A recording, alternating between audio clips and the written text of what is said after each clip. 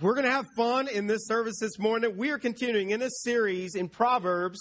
We've been in the book of Proverbs. We're in this series called Choices. And we've been talking about navigating through the noise of life and knowing how to make good choices. And if you will, go ahead and turn with me to that book. We're going to be in Proverbs chapter 24. We will also be looking just for a moment in the book of Genesis. And we will also be in Ephesians, just giving you a heads up about where we're going so you can maybe go ahead and get your finger or your marker in some of those different places we're going to be looking in.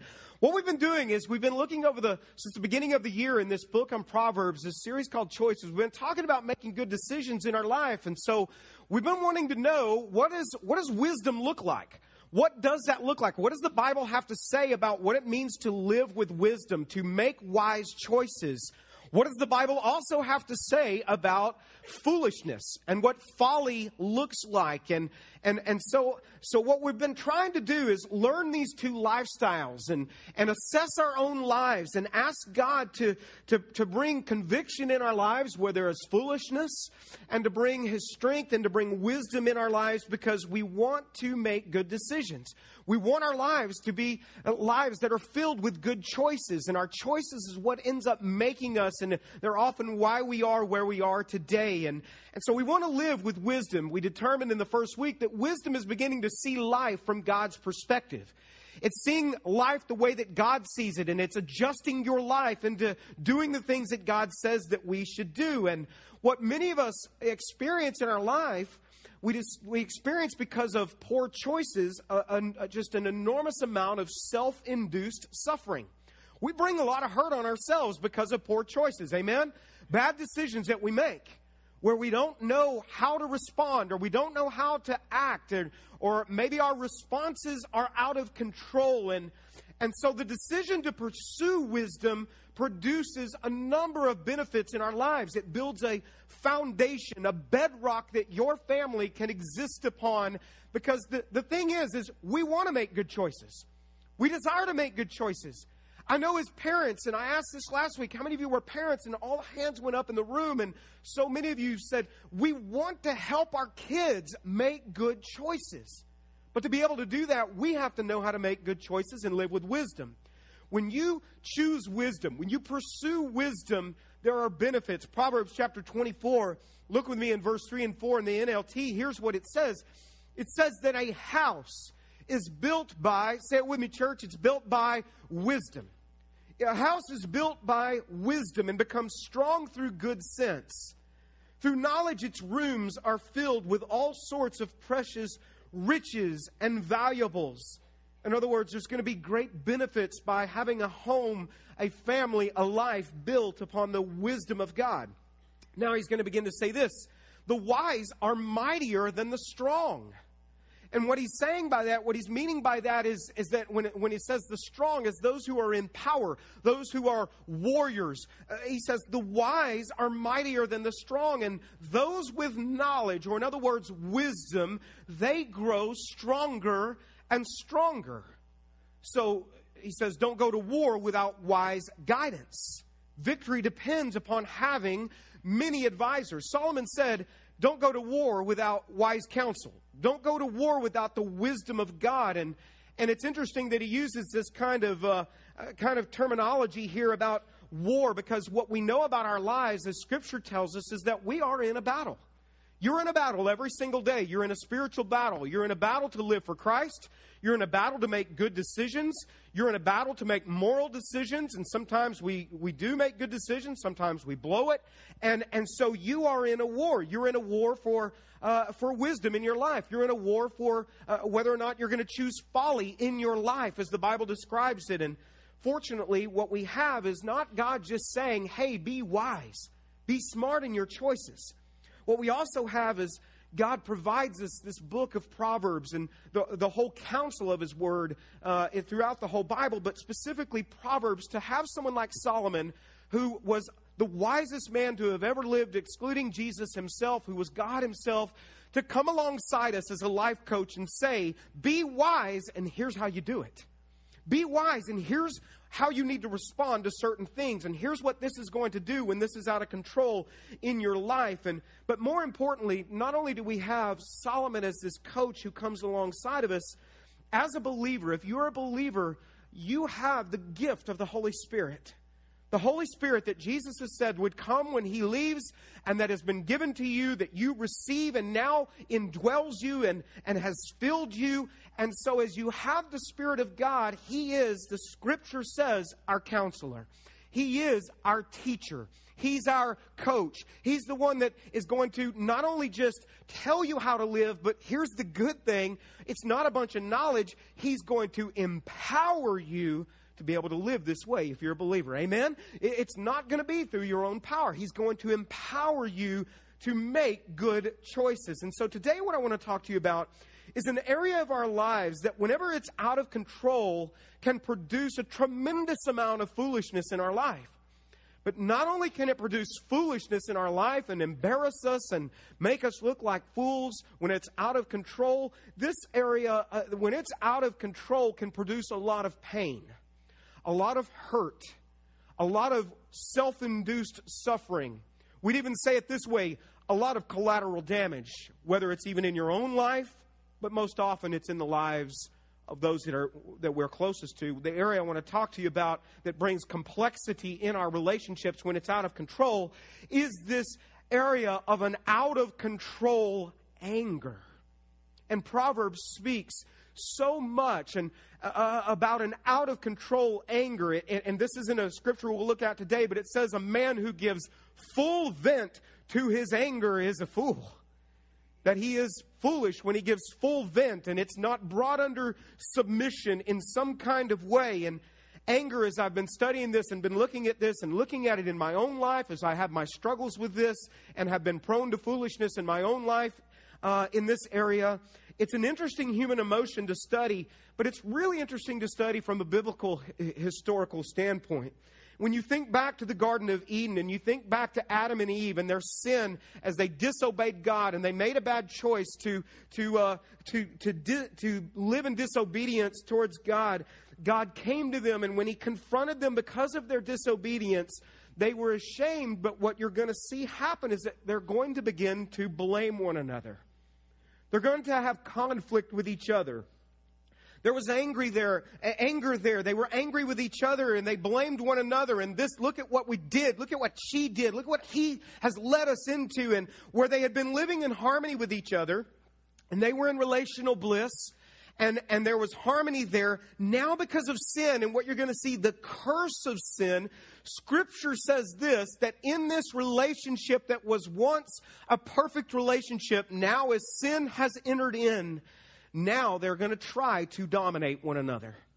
They're going to try to rule over one another. And God had given Adam and talked about the curse that Adam would receive as a result of his disobedience. And God came to Eve and said, because of your sin, part of your curse will not only be pain in childbirth, but here's what He says. And you may have read this and thought, well, I don't know exactly what that means. But He says, your desire will be for your husband. Now, we men, we read that and we go, boom, that sounds good. Woohoo! That doesn't sound like much of a curse, right? Okay, we're like, that's what I'm talking about. She's going to desire me, okay? No, what this means is this. It actually means you're going to try to rule over him. You're going to try to dominate him. But then it's going to say, but he will rule over you. What this literally means in the language is this. He will push you down. I want you to think about that. That this is conflict that is going on in this relationship. There's conflict. There's this battle that's raging of who's in charge and who's going to call the shots. And so sin, as it began to enter in, this conflict occurred. He will push you down. And there's lots of anger in their relationship now, where there was relational harmony prior to the fall in chapter 3 of Genesis. When sin came in and the curse of sin came along with it, this curse of sin, part of it came this out-of-control anger. An out-of-control anger. Anger began to become abundant among people. It would progress throughout all humanity. It would take root among people. And it says just a few chapters over, if you go to chapter 6 in Genesis, it says now where there used to be relational harmony, there used to be paradise. Now it says this in chapter 6, that the earth was now corrupt and filled with violence. Isn't that interesting? Think about how this all began to develop, and it had become an angry world. It had become an age of rage. not unlike the world that we live in. And God was going to judge this world. As you know, He judged it with a flood. And then even further, Adam and Eve, as I studied this, as I look at this, the problem of an out-of-control anger hit especially close to home for them. Scripture tells us as anger became out of control within their own family, it impacted their family directly. And you know the story of Adam and Eve's children and how jealousy emerged between their two sons, Cain and Abel. And a seething anger began to dwell within Cain. And it erupted into a fit of murderous rage. The first murder happened because of an uncontrolled anger. Anger that was out of control. Cain killed Abel, but just before he killed Abel, just before the murder occurred, God came to Cain and He confronts Cain because there was other sin that was going on in his life with greed and some of the other things that were happening in his life. And God, who is one to confront sin, comes to Cain and He says to him, He says, I need to talk to you about your disposition. It says this, that Cain was angry. He was angry. Cain and Abel had brought their offerings of worship to God, and Abel brought his best. Cain brought his leftovers. God was pleased with Abel's sacrifice. Cain had a greedy heart, and you'll see that greed and anger, out of control anger, go hand in hand as we look in Ephesians here in a few moments. But we'll see this as it's a characteristic of a sinful heart. God was pleased with Abel's sacrifice, displeased with Cain's sinful and greedy heart. And once again, where there was sin, God confronted it. He spoke to Cain. Look at Genesis chapter 4. Just for time's sake, it's on the screen. But I want you to read what it says right off. I thought this was fascinating. He says to him, God says to Cain, what does He say? Why are you so angry? Why are you so angry? Why are you an angry person? Why have you become so angry, the Lord asked Cain. Why do you look so dejected? You will be accepted if you do what is right, but if you refuse to do what is right, if you refuse to make good, wise choices, then watch out, He says. Sin is crouching at the door. It is eager to, say it with me, it's eager to what? Control you, but you must subdue it and you must be its master. And you know the story. It's a heartbreaking story. Cain never brought his anger under control.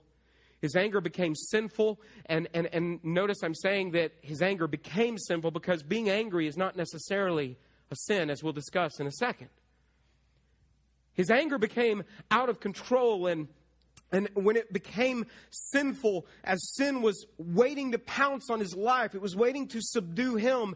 And what do we know happened? Cain, in a rage, killed his own flesh and blood, his own mother and father's son. And I was thinking this week, is just thinking about this message and just contemplating it and thinking about this story over and over. We've heard the story so often, we become desensitized to it. I don't know when the last time is you actually thought about the depth of the sorrow that this family experienced when one son murdered another son.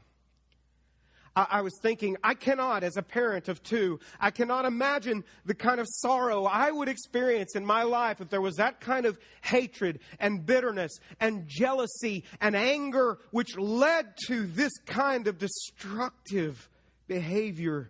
I cannot even fathom that.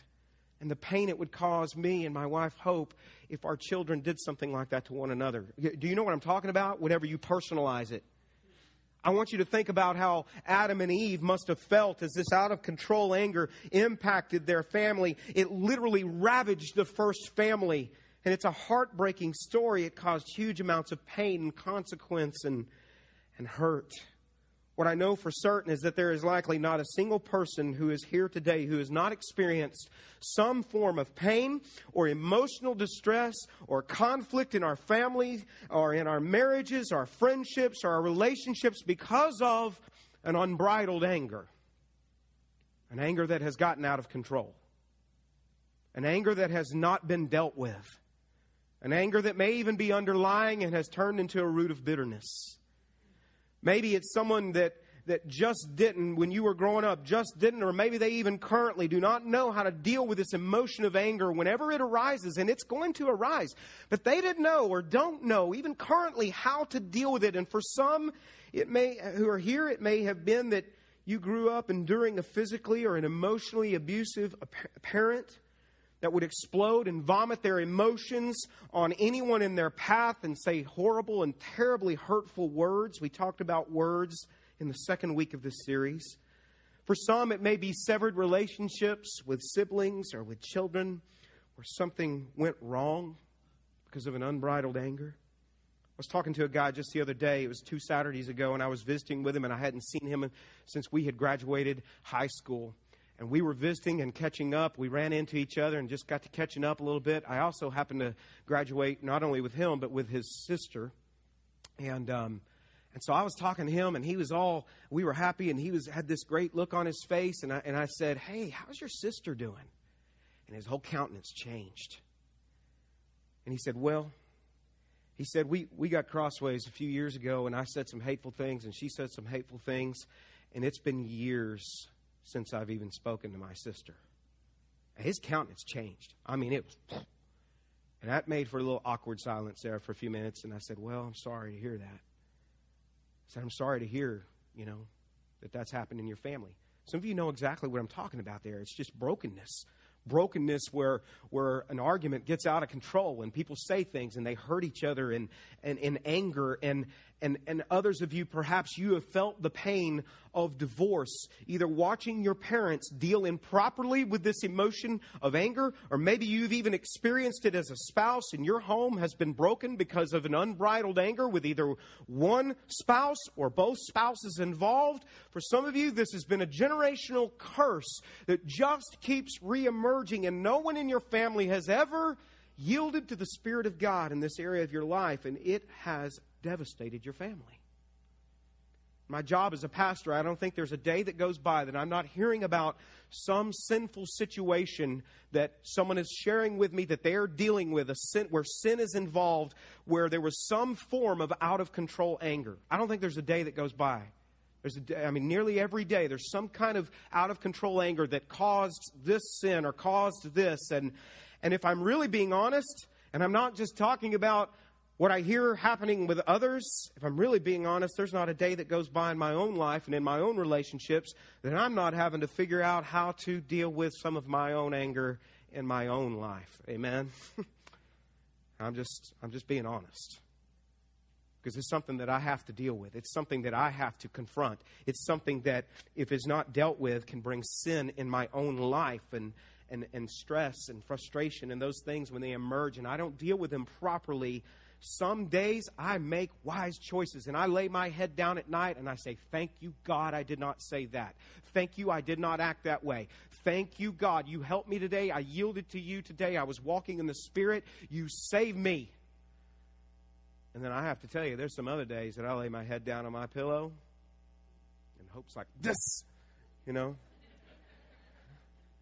not getting any toe tonight. Don't you touch me, boy, Put my foot on me. And there are other days that I'm just like, "God, I was a fool today. I acted like a fool." Does anybody else know what I'm talking about? Am I the only fool? I think I'm talking to the right people, I'm just saying. So what we've established is that Proverbs is this great book about how to be wise.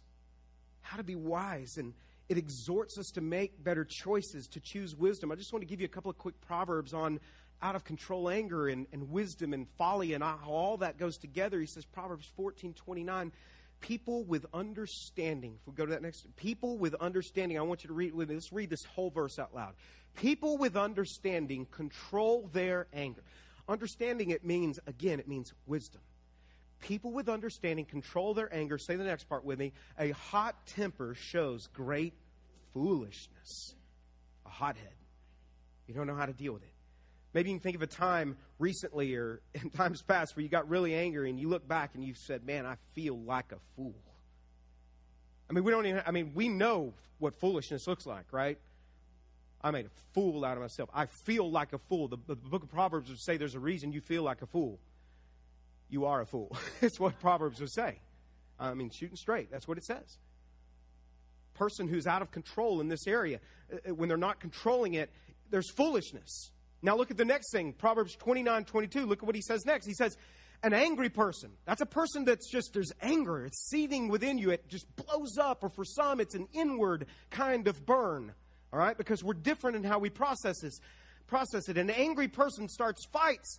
And look at what it says. And a hot-tempered person commits all kinds of sin. When this is not brought under to subjection within our lives, he says sin is crouching at your door. It is ready to pounce upon you. And then the floodgates of sin are opened, right? And hateful things are said, and brokenness happens, and all kinds of evil come out of an angry heart. This unresolved anger, he says there's going to be folly in your life. There's going to be self-induced damage, self-induced suffering, collateral damage. You know, and it's not always going to be so much the guy that maybe out of a fit of rage, you flip him off going down the street, all right, that you never see him again. But for most of us, it's going to be those that are closest to us in our homes, our spouses, our children, our family members. They are often the recipient of this, true, when it's out of control. You don't want to be going down flipping people off that you're never going to see and say that that's okay, especially if you have an EVC bumper sticker, okay? Be careful with that. But here is what you have to consider. You have to consider that you are going to have anger issues. If you have a pulse, you are going to get angry. You're going to get angry. And we may pretend like we don't get angry. Some of us are good at masking it, okay? But here's the deal. You're going to be frustrated. Life is hard. Life is frustrating. It's part of the curse that there's sin that happens, and you're going to get angry. And you need to know this morning that you're not a bad person because you get angry about things. That is an unrealistic approach to life. That's not what I'm trying to tell you, is that you can never be angry. You're only spiritual, you know, if you have this fake smile on your face all the time. Relationships are not good relationships because there's never any anger. Relationships are good relationships because the people who are involved in them know how to deal wisely with anger when it emerges and in a healthy manner. As a human being, we've been created in the image of God. Scripture tells us this. And what we take from this is Scripture tells us that God gets and God got angry about things when you read about it, right? God gets angry about certain things, and there is a holy, justifiable kind of anger. Jesus got angry about things. He got angry about hypocrisy. He got angry about greed. We find in Scripture that Jesus drove people who were living in hypocrisy and taking advantage of others out of the temple area. And it says he looked at one point at the Pharisees that were condemning this man because Jesus was healing him on the Sabbath. It literally says, Jesus got angry. We know Jesus never sinned, right? He was sinless. So what we can take from this is that you're not unspiritual if you get angry. We want to direct our anger to the appropriate things. Some people think that to be godly, you have to have this robotic kind of look on your face where you never get mad or sad or ever get discouraged. And many Christians falsely believe this. And a spiritual and wise one, though, knows how to handle anger in a proper kind of manner. So in your desire for wisdom, if you want to be considered, as Scripture says, a wise person, you want to know how to make good choices, then this controlling of anger has to become a life skill. We said wisdom in the first week is a life skill. They're life skills. It's how to properly deal with something. It's how to process it, in a good way. And when it's not processed in a good way, it is incredibly toxic in our lives and to our relationships. I mean, it's so toxic. I heard of a son that asked his father, he said, Daddy, how do wars get started? And his father said, well, son, take World War I. It started whenever Germany invaded Belgium there, and his mother kind of rudely interrupts and said, will you tell the boy the truth and tell him that it started with a murder? And he says, are you telling the story or am I telling the story? And she gets up mad and she slams the door, and there's this awkward silence that's there. And the little boy says, Daddy, I don't think you have to tell me anymore how wars get started. I think I know. That's what happens, right? When we don't, and I had a man that came up to me right after the first service, and he said, man, I can't believe you're preaching on this today. He said, my wife and I got into a blowout this morning on the way. He said, we were just ribbing each other the whole time in first service. And he said, this is what's crazy. He said, you know what it was about? He said, it was so petty. It was over burnt toast. He said, and I'm telling you, it got ugly, right? When we don't handle it right, it's toxic. It's toxic. Do you know what it does? Let me give you some things quickly. Here's what it does. Unresolved anger causes health problems. Do you know that? An unresolved anger, when it's not dealt with properly, I think next slide, please, it causes health problems. University of Michigan study says that people who live in a place where there's a chronic angry environment, their study, there's, for instance, an angry marriage or an angry home, have a 35% higher incidence of disease and live on average of 4 years less than people who are in healthy relationships. You know why? It's stress. It takes its toll on your body. And so it's interesting. Our bodies were never designed to be a storehouse for anger. Anger was designed to come in, do its job, and then leave. But for what many of us, what we do is it comes in and we hold on. And then it holds on to us. Here's what it also does. It causes emotional problems. Unresolved anger and not dealt with properly causes emotional problems. The clinical definition of depression is actually an anger that's turned inward. Where you're angry with yourself, you're angry with others, it's turned inward, and instead of it exploding out on everybody else, it's exploding in on you, it's imploding. That's what it is. It's the highest consumer of emotions of anything. If just as you have a limited amount of physical energy, you also have a limited amount of emotional energy. Do you know that? As I've been losing weight, and what I've been doing is I've been running a lot, and it's been a part of my routine now. And I've never really ever done any kind of endurance kind of running, just never did that. And so this is all really new to me. But what I've really discovered as I'm doing this is that I have a limited amount of energy that must be replenished. If I'm going to run longer distances, you have to refuel. You have to, and I didn't know this, and so when one of my first long runs, I didn't know it, and I ended up just crashing. My body was like falling apart. Not cardiovascularly, but my body was falling apart. And by the way, finished my first official half marathon yesterday. Bam. Okay? And but I didn't know how to do any of that stuff, and so I didn't know that.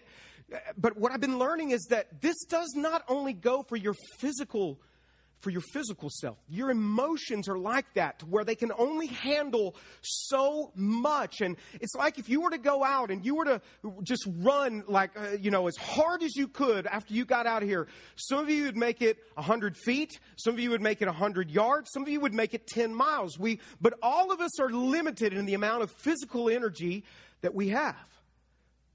Well, we are all limited in the emotional amount of energy that can be spent. Our emotions have this limited capacity. And if you're always angry and you're living with this anger all of the time that's never resolved, it's never dealt with, you are headed for a crash. You're going to crash emotionally. That's why the day after someone who wins a gold medal, you'll hear them talking about it. And they say, well, I was really kind of depressed for a few days afterward. It was weird. That's why we'll hear about a woman who has a baby, and this is a glorious moment in their family, and she gets depressed. Afterwards, there's a huge mountaintop experience in life when a great event happens, and then we're prone to depression. I have this mountaintop experience of getting to share the gospel on Sundays. Monday mornings, I struggle. It's weird. It's emotional, though, is what I've learned. It's emotional. It's kind of you're coming down off of this. Your emotions kind of say, look, man, I'm glad we're getting to experience all this, and we're going to celebrate all of this, but we can only handle a few hours of this, and at some point, we got to come down and rest. So you may wake up tomorrow, but we're not. Good luck with that. We'll be back in a few days. And if you really want to get us down, you just keep on going. You just keep on going. And you just keep us on this treadmill of feeling like you got to be happy all the time. Or you keep us on this treadmill of anger that you never deal with. And you never deal with it properly. And if you don't, it is a crash that is coming. Crash is inevitable. anger, when it's deposited inside of us and it's not dealt with in a healthy manner, it puts us on this treadmill that's absolutely, completely wearing you out emotionally. And so we end up getting depressed. And we know that depression is an epidemic in America. But what I really believe is it's an epidemic in America because anger is epidemic in America. And many of us, we don't know how to deal with our anger. And so we turn this inward, and we're not processing it, and we're not dealing with it in scriptural and healthy ways. Even many Christians struggle with depression, and we're so angry with ourselves and angry with God and angry with everyone around us. Listen, what I know is that if we never learn how to properly deal with our emotions, specifically anger, you're going to find a lot of depression in your life. Your emotions are going to say, we can't process all this. We can't keep going this way. We can't keep living like this. We can't stay mad all the time. We were never designed for this. You're wearing us out. So we're told, well, it's a chemical problem. And sometimes it is. Don't misunderstand me. Sometimes it is, and that needs to be addressed, and it needs to be addressed pharmaceutically. But many of us, rather than getting to the root of what's going on, maybe it could be a chemical problem, but it also, for many of us, it's a forgiveness problem. And so we're angry. And we don't know how to process these kinds of emotions. We don't learn how to deal with our anger in healthy ways. And you will have emotional problems tomorrow if you don't deal with anger that's in your life today. You will have physical problems tomorrow if you don't resolve some of the anger that you're carrying today. And then here's what you're also going to experience. You're going to see it's going to cause spiritual problems. Jesus says in Matthew chapter 6, as you forgive men, and this isn't in your notes, but you can write it down and look at it. But Matthew 6, as you forgive men their trespasses against you, so will your heavenly Father also forgive you. As you will not, neither will my heavenly Father forgive you your trespasses. And so let me just say this, and this is really hard to think about. It's hard to deal with. It's hard to process. But if you've been harboring the sin of bitterness in your heart for, let's say, 10 years, and you've just been bitter and you've not processed, the anger. I'm not saying that you don't get angry from time to time, but you've just been holding on to a resentment and anger, a grudge. It's turned sinful in your life. Then what you need to know is that if that's been going on for 10 years, you've been out of fellowship with God for 10 years. I'm not saying if you're a believer, you're out of relationship with God. You may be sealed and you may be on your way to heaven, but I'm talking about out of fellowship with God. What I mean is that there's not intimacy there between you and God. You may be like, I feel so dry spiritually. I feel so, like I can never connect with God. I don't know what God wants from me, or I don't hear from God. I'm not saying that this is the case all the time, but there could be some unresolved bitterness that you need to deal with because you're out of fellowship with God. What we're saying is God, and now listen, God still loves you. You're still on your way to heaven. But what Scripture says is you're living in foolishness and you're not maximizing the life that God has given you to live today. He doesn't want you just to go to heaven one day. That's a great benefit, right? But He wants you to know how to live today. That's wisdom. And not short-circuiting your life through bitterness. It affects your fellowship with God. When I have an unforgiving heart, and I hold on to this bitterness, what I'm saying is, God, I want you to give me your grace and the benefits that come with that in my own life. And I don't deserve it, God. And we love that portion of it. But God, I am not willing to give it to somebody else. We don't have time to get into this, but have you heard of the story of the unmerciful servant? Who he was forgiven of all of this great debt that couldn't be paid back. And he had one guy that, it could never be paid back in a lifetime. He had one guy that owed him a little bit, and then what did he do? He threw him in jail. And then God uses that as a lesson for us. God says, in the same manner you show grace and you extend grace to others, He says, you're going to experience that. Judge not, for the same manner in which you judge, you will be, what does He say? Judged. So it's imperative that we take this grace that we've been given, we put it in our lives, and sadly, many Christians, people who say they love Christ, and we come in and we raise our hands to God and we sing praises to God, and we're trying to make things in this great relationship with God and be in fellowship with God, but yet at the same time we can be some of the most petty individuals. And we're angry and we're vindictive and we're bitter and we don't know how to express the grace and forgiveness that we've experienced to others. And when we live like this, it affects everything. It affects our relationships. It affects our health, our emotions. It affects our spiritual relationship with God and our witness for Christ. So we've talked about these negative impacts of an uncontrolled anger. And many of us, we know if Scripture is speaking to us today, we know. Nobody has to point to us. And he talks about being wise and being a fool. And the question is, how do we begin to deal with our anger? How do we begin to deal with that? And I may have to come back and do a 2-part on this message at some point, maybe in a couple weeks. I'll get back to this, but let me just give you some things that if you go to Ephesians with me, he's going to begin to talk about, the Apostle Paul is going to begin to talk about this solution in your life. And I'm going to cut to the chase. I'm going to say it really straightforward. Here is the thing. I can't give you 4 easy steps on how to fix your anger. That's not going to come that way. This simply and clearly put must be an act of God in your life through the Spirit of God and you yielding to God and Him touching you supernaturally. And you regularly submitting yourself to the Spirit of God. You know, I said that life is it's this battle. It's a battle we're in. We're on this journey. And just as I share it all the time with people, man, I'm in this battle every day for my physical health because I'm so prone to foolishness and gluttony and folly and all of this. And it's not just day to day, man. It is moment by moment for me. And I'm going to tell you, it's the same thing when it comes to this area of our anger. It is a moment-by-moment battle when you are choosing and making the choice to walk in the Spirit of God as a believer, to take this gift of the Holy Spirit that's been given to you. Jesus said, I'm giving you this great gift, this great counselor, not only one that's going to tell you how to live, but empower you to live if you will receive it. He's saying that's going to make this difference in your life. Paul's going to talk about this new life in Christ. Look with me at Ephesians 4:17.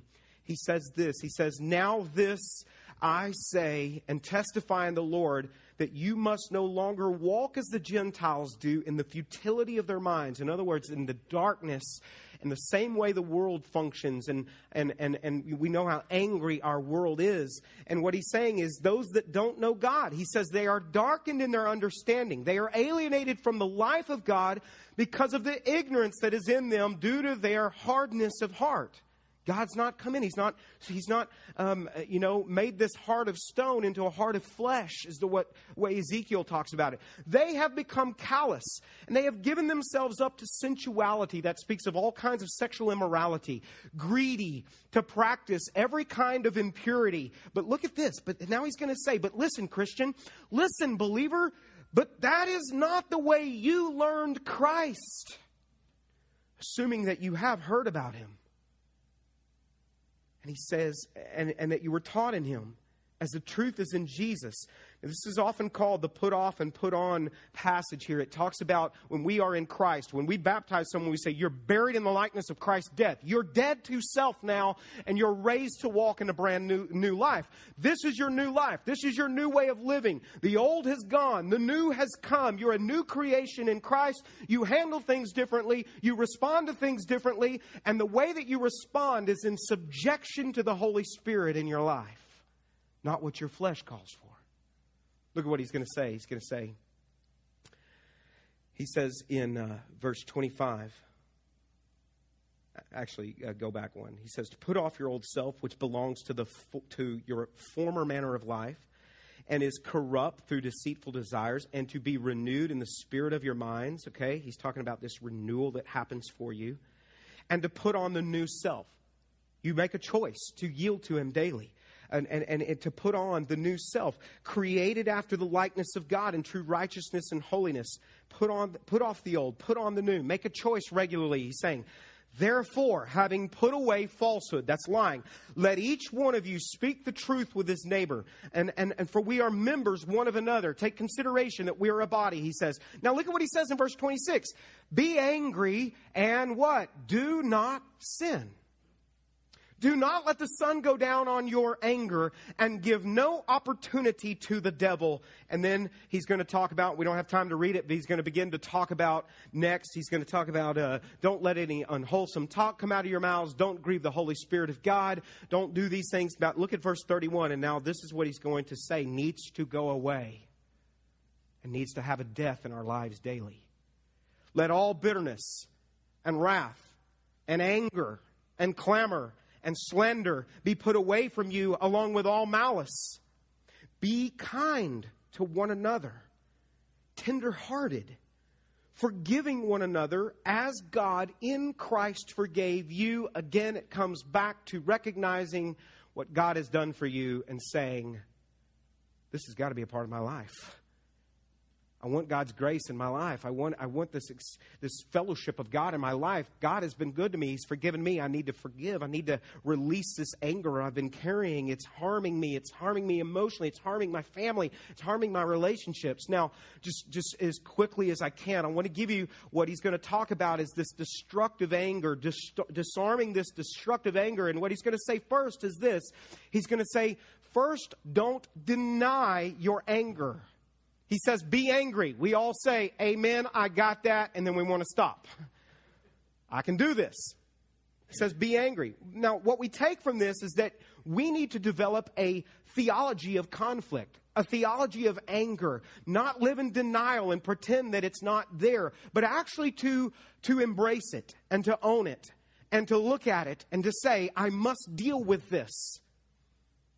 When I took some time off a few summers ago, because I was really struggling emotionally, I was struggling spiritually, and I shared this with our church as I'd been in ministry for 20 years now, and it was just catching up with me. And what I kind of struggle with a little bit sometimes is conflict and knowing how to deal with it in a healthy way.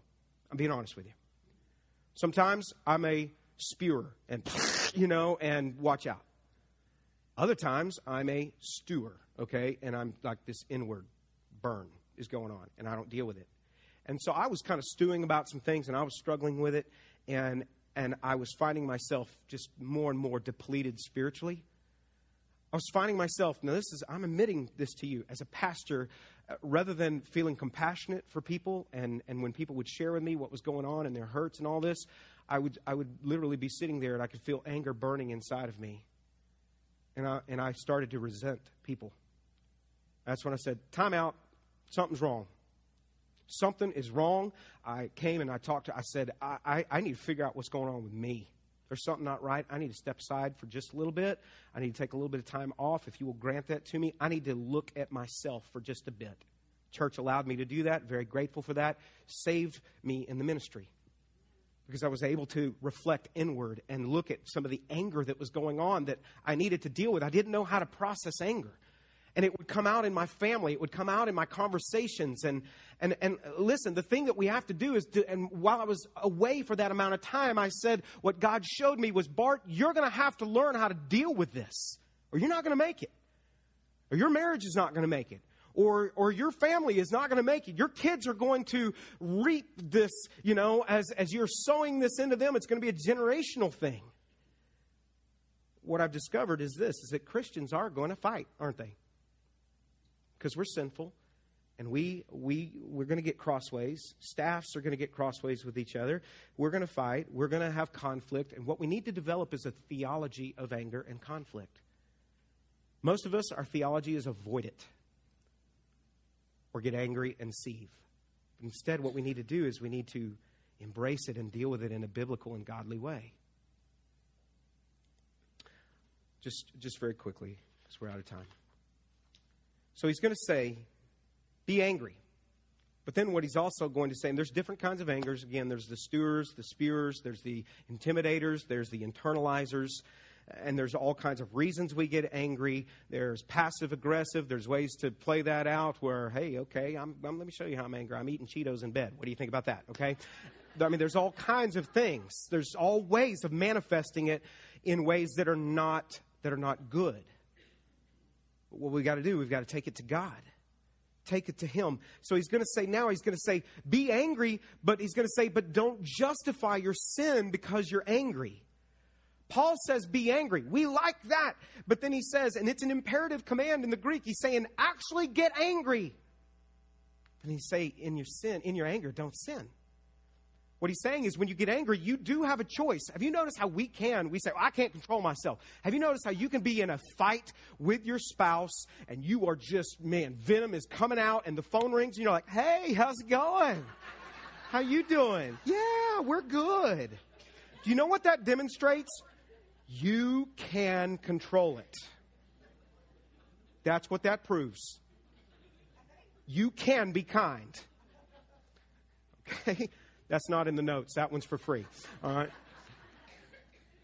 So you don't justify sin because you're angry. Paul says be angry, but you have a choice in how you're going to. What is the choice? The choice is at that moment when you begin to feel the blood boil, when you begin to feel that it's starting to happen, okay, the steam is building, and I can tell. I can start feeling like my hands kind of start shaking a little bit, you know. Some of you are going to be looking at my hands now. What's he getting like, you know? And I can start feel it happening. My blood pressure's going up. That is the moment, as a believer, I must go to my Savior and say, I need you to step in right here. I need you to step in. I am about to make a fool out of myself. Guard my mouth. I need to die to this, and I must come alive to Christ, Lord. You help me in this meeting that I'm going into. You help me with this person that I'm talking to. Lord, don't let hurtful things come out of my mouth. May I be truthful, but may I be loving. So he's going to say, and Paul's going to say in Galatians, he's going to say, this is life by the Spirit. So I say, let the Holy Spirit guide your lives. He wants to come alongside us and show us how to deal with this. Then you won't be doing what your sinful nature craves. It wants to say whatever we want to say. But then the sinful nature, it bows out when we're dealing with all the aftermath, right? Hey, I'm going to leave you to deal with that. When you follow the desires of your sinful nature, the results are very clear. Here's what happens when we make a poor choice and we don't yield to the Spirit of God. Sexual immorality, impurity, lustful pleasures, idolatry, sorcery, hostility, quarreling, jealousy.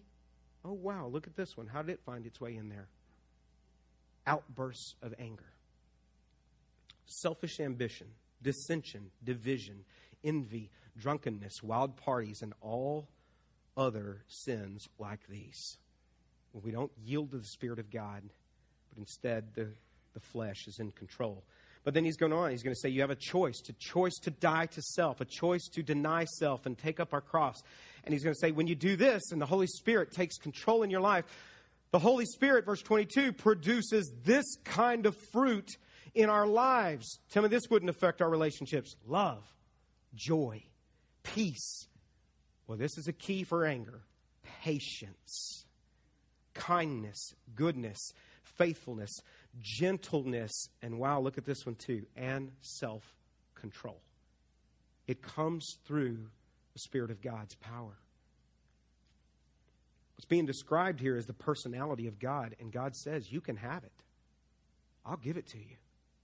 You're going to have to yield to me, though. Paul's going to go on. He's going to say, don't let the sun go down in your anger. What he's essentially saying, that's a way of resolving it in an improper way, is you don't ever deal with it. You avoid it. He says, don't let the sun go down. To disarm it, you've got to deal with it. Because when you don't deal with it, he's going to talk about the devil getting a foothold in your life. A foothold is like a beachfront. He's taken ground in your life. He's taken ground in your marriage. Whenever you won't deal with it, and it just keeps, and again, the internalizers will get passive aggressive, and it comes out in different ways. And the ones that are intimidators, they will just say everything and then try to fix everything afterwards. And what he's saying is when you don't begin to deal with it in a proper kind of way, and you let the sun go down on your anger, you give the devil a beachfront in your home. And what he gets and what the devil does, and he's so good at it, is he does what he's great at. He comes in and he deceives and he accuses, because that's what his name is, the deceiver and the accuser. And he comes in, and when you go to bed and you're like, I'm not going to deal with it, and you go to bed mad, he comes in and he says, hey, don't you do the right thing. You do the right thing and you forgive, or you try to handle this. You let them run over you all the time. They're just going to keep doing it. You're going to be a doormat. Don't you die to self. And the deception is on. And then he's going to say, by the way, do you know what they did and how they are? And you find yourself getting mad about things that they haven't even done yet, okay? And they're going to always be like this. He's the accuser. He says, don't let the sun go down. So I want to bring this just to a close because out of time, but the way that we begin to get control of our anger is through a yielding of our lives to the Spirit of God. Daily, every morning when you wake up, you have a choice. God, am I going to live by my desires of my flesh? Or as a believer, God, am I going to yield to your Spirit today? Fill me up, God, with your Spirit. Fill me up. When choices come, God, help me make the right choice. I want to ask you to pray with me.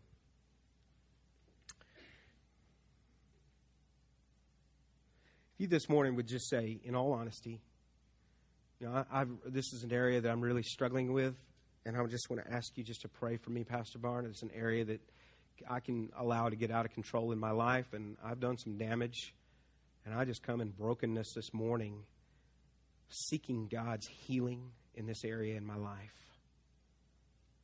If that's you this morning, would you just, no one else looking around, just lift your hands and just say, Pastor Bart, would you pray with me? I've got some anger I need to deal with. I have an angry heart right now. See what God is doing as you lift your hands, and you can put them down now. I thank you for your honesty. He's coming to you just before a bad decision that we saw Cain make. And God says, why are you so angry? Why are you so angry? Let's begin to figure out what's going on with your anger. Let's begin to deal with it. Let's begin to die to self in this area. Let's get help where we need help. Let's just submit it right now to God. And some of you may need further help. We're glad to help you. We can connect you with Christian counselors as well that can help you process and deal with this. Pastor Randy, along with myself, we're glad to help you. We want to help because this is an area that can destroy our lives. Let me just pray for you as we close. Father, I praise you. I thank you that you love us, that you don't condemn us, that, God, you offer us your grace. I pray for these who've lifted their hands and they're acknowledging, God, I have a problem, Lord, in this area. It can be out of control. So, God, I'm just coming to you today. And our prayer, Lord, is we seek your forgiveness. We thank you that your grace abounds. We thank you that you are described as slow to anger. But, Lord, you're patient with us. And now, God, help us begin to deal with what's going on there. And not just drop it when we leave this room, but to begin to really seek you out in bringing resolution to an uncontrolled and unbridled anger. We love you, God, and I thank you. I pray you'd minister to the hearts of these, Lord, who are battling with this. Thank you, God. You don't just say, figure out how to be wise on your own, but you begin to show us in your word. We love you, Lord Jesus. It's in your name we pray. Amen. Pastor Randy.